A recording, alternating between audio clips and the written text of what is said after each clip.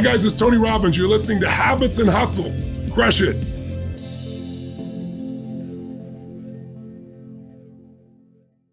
Okay, welcome to another solo episode of Habits and Hustle.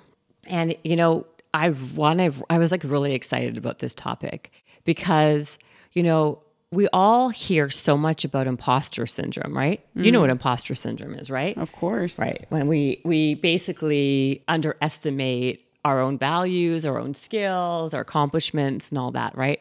But one thing that I don't think that I've heard a lot of people talk about is this idea of this thing called Dunning-Krueger effect. Have you heard of this? I haven't. Please enlighten me. So the Dunning-Krueger effect is the complete opposite of imposter syndrome. Oh, like almost like narcissism? No, not like narcissism. It's literally the polar opposite of imposter syndrome because you basically overestimate your values, overestimate your skills. So you're overly confident. Interesting. Because not everybody lacks self-confidence and lacks self-esteem and has imposter syndrome, right? With every yin, there's a yang. And this is a syndrome, I guess, or an effect that is basically the opposite. And so I wanted to talk about it because I think it's super interesting. What's it called? Dunning-Krueger? It's called the Dunning-Krueger effect. That is so interesting. Everyone always talks about imposter syndrome. I don't think I've ever heard this brought up in the conversation. And what's even more interesting is that there's so much rhetoric and conversation about how to overcome imposter syndrome, how to overcome a low self-esteem, how to become more confident, all these things. But yet, what's interesting is once someone actually is confident or overly confident, it's then like shied upon. And like, you're not supposed to be you're not supposed to be too confident. You're supposed to be just enough confident. I always hated that, by the way. Right? Because I feel like it's so, it brings so much sadness to people's life to have insecurity and lack confidence. And then when somebody actually does and they get that confidence, especially I feel like women, they just get put down for having that, which is so annoying. The thing that I really want to unpack here is then like this, it's like a Goldilocks thing, right? Like, what is enough? Like, what amount is enough? What is the right amount of self-confidence? What is the right amount of self-esteem?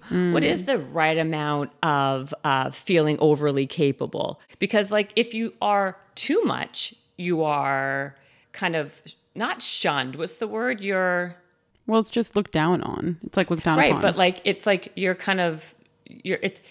people then throw a lot of shade at you, like that word I used. Yes, it felt like a very like a kid's like exactly. I feel very youthful in my hat. Oh my god, may as well just join TikTok, right? So, which she's on, by the way. You guys should follow her. And by the way, I do really well on TikTok. Yeah, you guys should follow her. Yeah. Okay, so follow me on TikTok. But like, if you are someone who's just, if you do have too much confidence, or if you do believe in yourself too much, like then like it's also people like shit on you. So like, at what point is it like enough? Like, is there a barometer that someone should take? Because what happens is like when you have that much, then like you're supposed to like bring it down with humility, right? And bring it down with being low key about it. Yeah, like it's a kind of like this a very like tight. Like it's a catch-22. It's a catch-22 that you have to walk. Yeah, absolutely. Right? But I think the Dunning-Krueger, what I'm seeing online is that it lacks a basis in reality, where it's you don't have that self-awareness. You actually have very low abilities for something and think that you're phenomenal at it. Well, that's what we're going to get to. Whereas I feel like having the right amount of confidence for something, I think it all comes down to self-awareness, right? Having that self-awareness to be able to say, like, I'm actually really good at this. I've gotten really great results at this. I'm good at this. And so I have the confidence to be able to pursue this and to continue this and to feel good about how I do with this. But it is interesting because I constantly have that in my mind where it's like, am I too confident about this? Am I not confident enough? Am I humble enough about this? Am I being too humble about this? Okay, like, this is what I think. It's a horrible I know what you're rock saying. in a hard place. It is. But this is why I wanted to bring up this whole idea, right? So it comes up to that's the whole thing about this whole, it's called this whole Dunning-Krueger effect, is that it's an inflated sense of self. Right, okay? Exactly. So this is what I find super interesting. Now, this is my question I'm posing, is it better to be in a place of ignorance and actually think you're better than you are versus being in a place of constant, like kind of like self-doubt where you don't ever think you're good enough. Because again, it's about having the audacity to go after something, because the people who actually get what they want is the people who have the audacity to believe that they can, that why not me, that, you know, it's, if it can happen to that person, it can happen to me, and feel like they deserve it. So like if they're going to be winning all the prizes at the end of that, you know, they're going to be winning the pot of gold at the end. Maybe it's better to be that way and have this idea of ignorance is bliss. I actually think that there's something to that. I think it's whether or not you're valuing happiness but they're happy, or improvement. Right. So I'm saying if you're choosing, but if you're choosing self-improvement, for example, I think it's better to have that constant sense of self-doubt where you're going to be working so hard to keep getting better because you think you're not good enough at something. You will probably improve at some skill or some task a little bit better than if you have this Dunning-Krueger effect. But I think in terms of just life happiness, I think having inflated self is way better. It's like way better. You're going to be way happier. To my point, I think it's way better in the sense that you're living happier. Absolutely. But I mean, I just find it to be so fascinating about this fine line, right? Between not having too much of it, but if you have too little, it's a problem. If you have too much of it, it's a problem. So like, I want to know, where is it? Or is there something we can look at where it says, what is the right amount to have?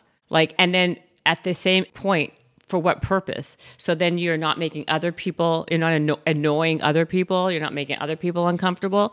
I mean, I think having the humility is when you are self-aware enough. See, that's where it comes in. I think when you are overly confident, you know you're really good at something, but you know you're also savvy enough to play it down. Right. You know, just to make, but you're only doing that for other people's for other people's expense, to placate other people so they don't feel that you are like cocky or arrogant. Right. Because it's like a fine line between arrogance and cocky and being confident.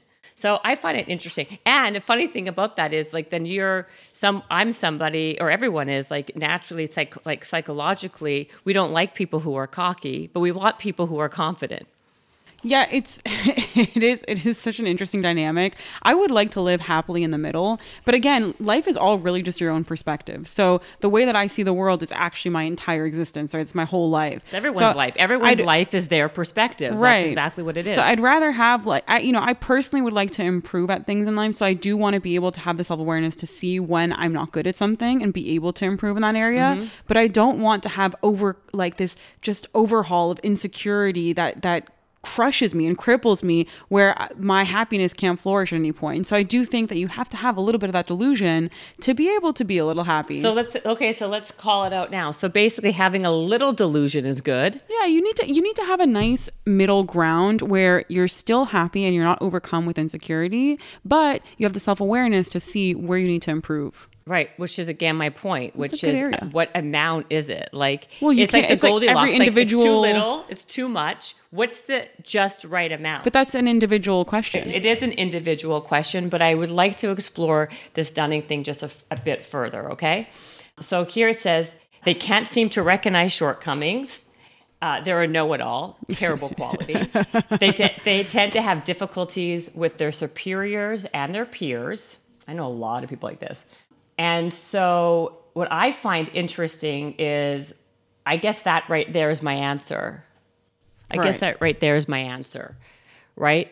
If you are somebody who has this Dunning-Krueger effect, if you have problems getting along with people, and maybe if you're turning off people, technically, if you're having problems keeping relationships, keeping a job, those things, then it's actually it's affecting your life. But if it's not, and you have lots of friends and a family that likes you, you know what, and have a good job, like all the power to you. Keep going. Exactly. But it is, I like the idea that the one point that you made there about not being able to acknowledge your shortcomings, because I do think that that's one area that I value self-awareness in, because I think that's how you improve in life. I think self-awareness so crucial.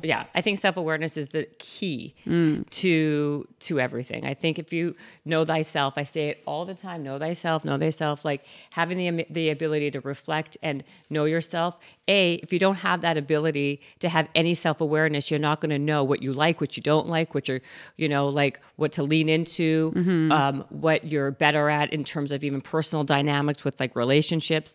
I think it's the number one thing.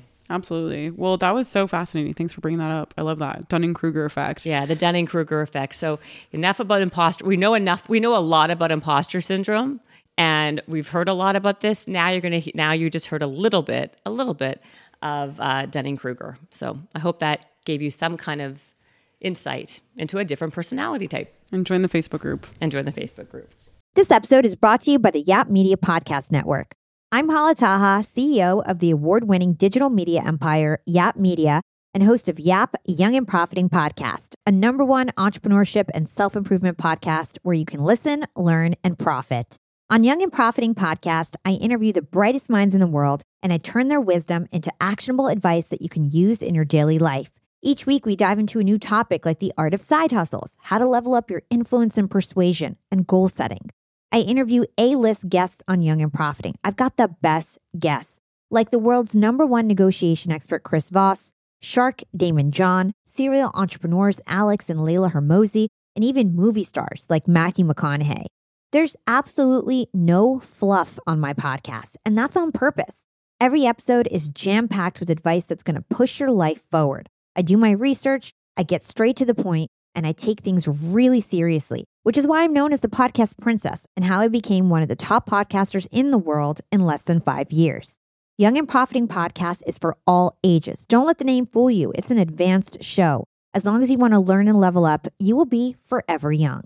So join podcast royalty and subscribe to Young and Profiting Podcast, or YAP, like it's often called by my YAP fam, on Apple, Spotify, CastBox, or wherever you listen to your podcasts.